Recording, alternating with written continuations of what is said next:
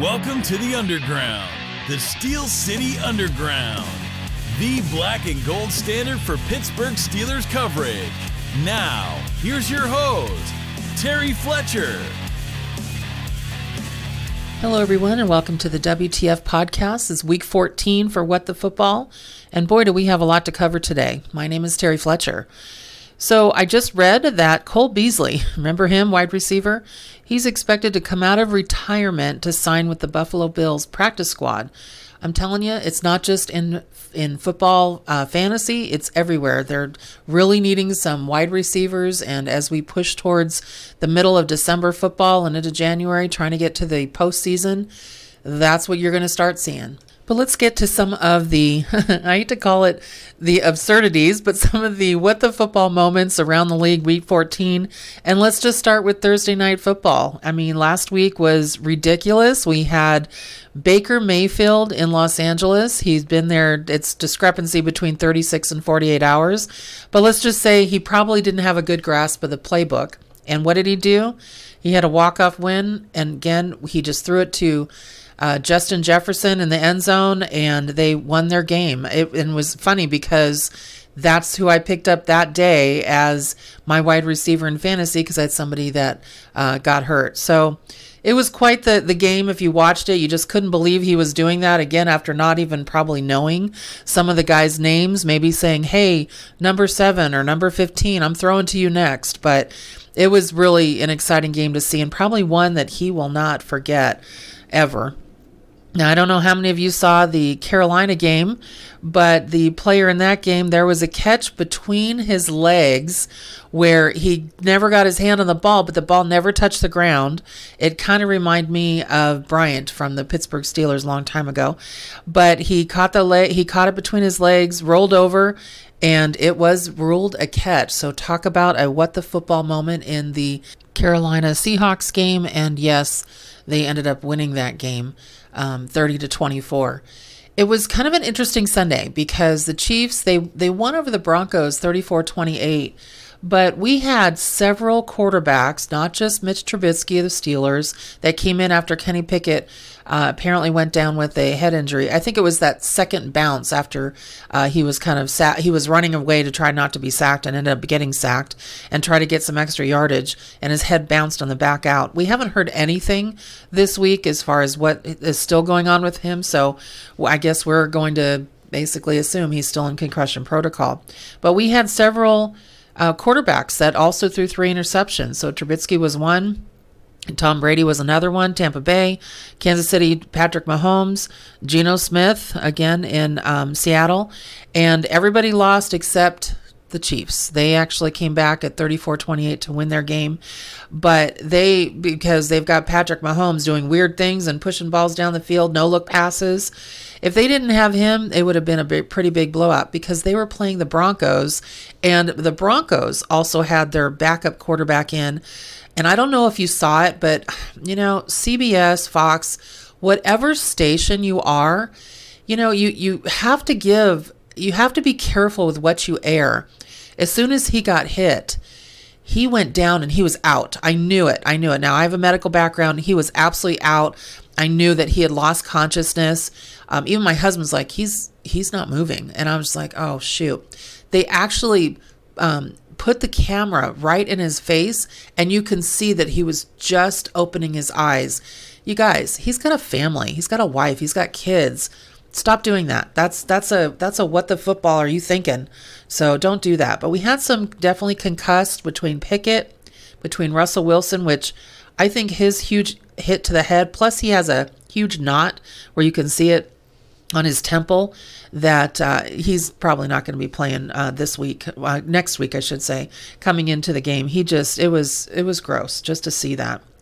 The Jets lose to Buffalo after James White gets hurt.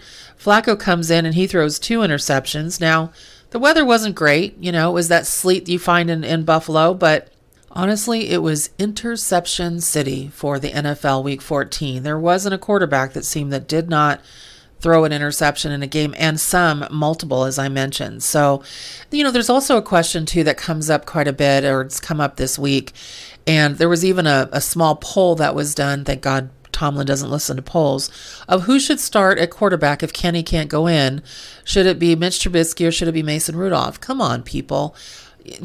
Trubisky, he's very aggressive. I'm not happy that his vision when he, then the same exact play to Pat Freiermuth, when we got down into the red zone, was to throw it down the middle and not see in his peripheral who was around him. But he got us down to the red zone. I mean, think about that. He goes all the way down the field. His throws are on target, except, again, for those 3 interceptions. The one he threw up in the air, that was ill-advised. The one that bugs me the most was the second one. The first one, you're like, oh, shoot, we had such momentum. The second one, you're like, are you kidding me right now? Talk about what the football. Even the announcers are like, he did it again. The third one, I was like, this isn't going to be good. And he threw it a little bit short.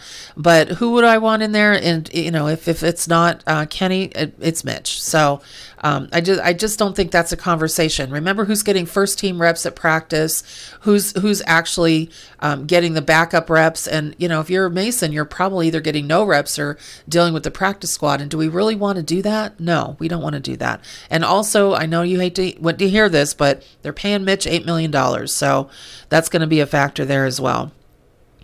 Tampa Bay. So Tom Brady, now, I know some of you, I think he's the GOAT. I do. I wasn't a fan of his when he was in New England because obviously AFC team, but he's 45 years old. He's been in the league, 24 years now. And they're still first in the South NFC division. They're 6-7 because he lost. Boy, did he lose his butt to the 49ers. And it was actually with Brock Purdy. They called him Mr. Irrelevant. I think now they have to call him relevant since Jimmy Garoppolo's down right now with injury. But he also threw the 3 interceptions, as I mentioned. One of the guys that caught it, one of the defensive backs, Dre Greenlaw, he actually went up to Brady after the fact, asked him to sign the football that he threw to him from the interception. And Brady was a good sport. I mean, to me, I'd look at him like, yeah, dude. Yeah. But you know what? Brady was a good sport. He's been around a long time. These are young guys. But here's the thing. Read the room. So Dre says to him, he goes, oh, I was total fangirl. I saw it his post presser.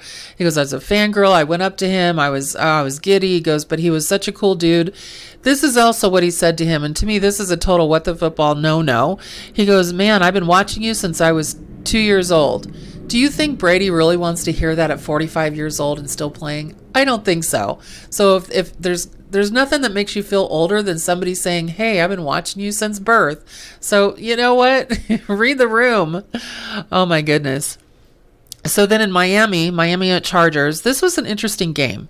So Miami running back fumbled. And then Tyreek Hill picks it up and runs it in for a touchdown. I'm like, where's the ball? And all of a sudden it just landed in Tyreek's hand.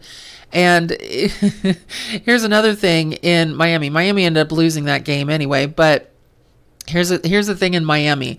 You guys are a little bit spoiled out there. Now, I'm in California, and it's been cold here. Actually, we woke up this morning to 37-degree weather. Now, remember, we don't have ice scrapers or anything, so if there's any frost on our cars, we're using our credit card to try and scrape that off.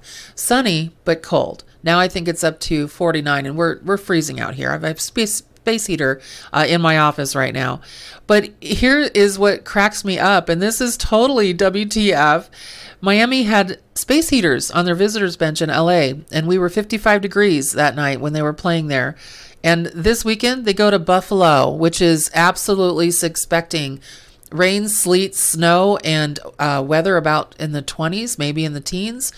Yeah, I don't think any of those heaters are going to help your players. You might want to get them used to the conditions. Otherwise, you're going to have the same loss that you had this past weekend. Now, I know everybody wants to anoint the Cowboys as, they're this fantastic team. They're not doing bad. I mean, in the NFC, they're not doing bad. But when you only win 27-23 and the Texans, by playing the Texans, who have one win this year, Houston is terrible. They're absolutely terrible. So look at who you're playing before you start saying, hey, we're this, we're Roosters. We're doing this. You won by 4 points against a terrible team at home. So you might, and Dak also did not do his best. So think about that. But on the flip side, The Eagles, I think they're headed for the Super Bowl. If I was going to make a prediction, they're the first team in. They're now 11 and 11-1, 12-1, somewhere around there. But they won 48-22. 48-22. That is absolutely crazy where they're at right now. And good for them. I think it's great for Philadelphia.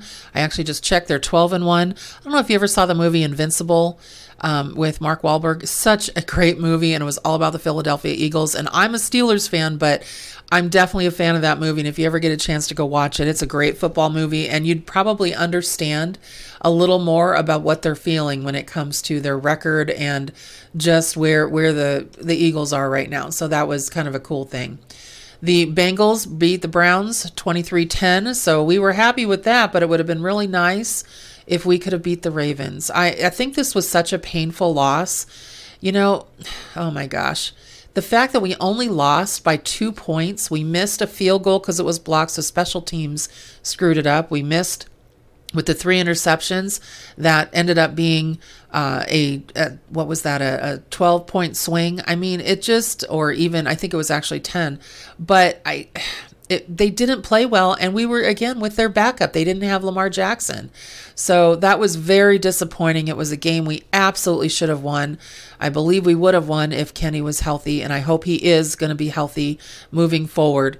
But it was just so disappointing. I'm still just kind of reeling from it. And we can't blame, everybody wants to blame the defense. No, you have to look and see. When you turn the ball over 3 times and you also miss a field goal, look at the 2-point difference. We were in the red zone. If we get the field goal, we win by a point. So I know there's a lot of ifs, ands, or buts, but that's what you have to look at. Now, who's on a winning streak? This is kind of surprising. The Lions, they've won last 3. They actually could sneak into the postseason after starting off, 1-6? They're now 7-6. And so they're 34-23 over the Vikings. That wasn't helpful, even with Kirk Cousins putting up fantasy numbers in the 40s. But it was interesting just to see how because they were on Hard Knocks, just to see how they're finally evolving. And sometimes it just gets late in the season, and that's where people are. The Monday Night Football game, Patriots 27-13 over the Cardinals. Cardinals lost Kyler Murray. It seems like every quarterback is going down, and they're not. It's not pretty. So he had a non-contact injury of the knee, and I guess we're going to know more about that this week. But we didn't hear anything. And then the Patriots scores, a lot of them were on the defense. So. Because Mac Jones, I don't know if you saw this, but their quarterback, so they have, which I don't understand how Matt Patricia went back to the Patriots after being the head coach in Chicago. And when he was at the Patriots before, he was the defensive coordinator. Then they brought him back in as the offensive coordinator, and him and Mac Jones waved him off. I mean, harshly on camera. I think that they would have hoped that 3 minutes or that 3 seconds wouldn't have been on camera. And then he was screaming last week, run the ball. So it doesn't seem like Matt Patricia is very good at offense. They wanted him back on the staff. So it'll be interesting to see if he actually keeps his job after this season. Matt Canada,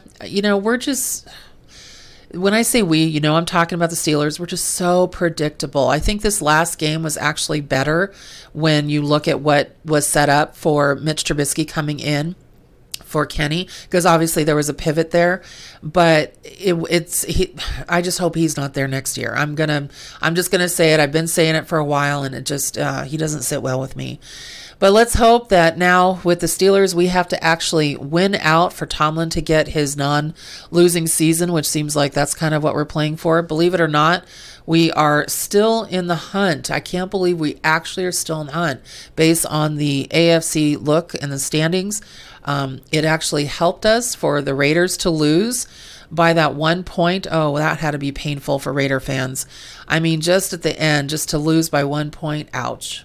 And one thing that I thought was really funny in the AFC playoff picture, so the Chiefs, the Ravens, and the Titans, they are all division leaders right now, well, the Bills as well, with Bills at 10-3, Chiefs at 10-3, Ravens 9-4, and Titans at 7-6, which we were in the South.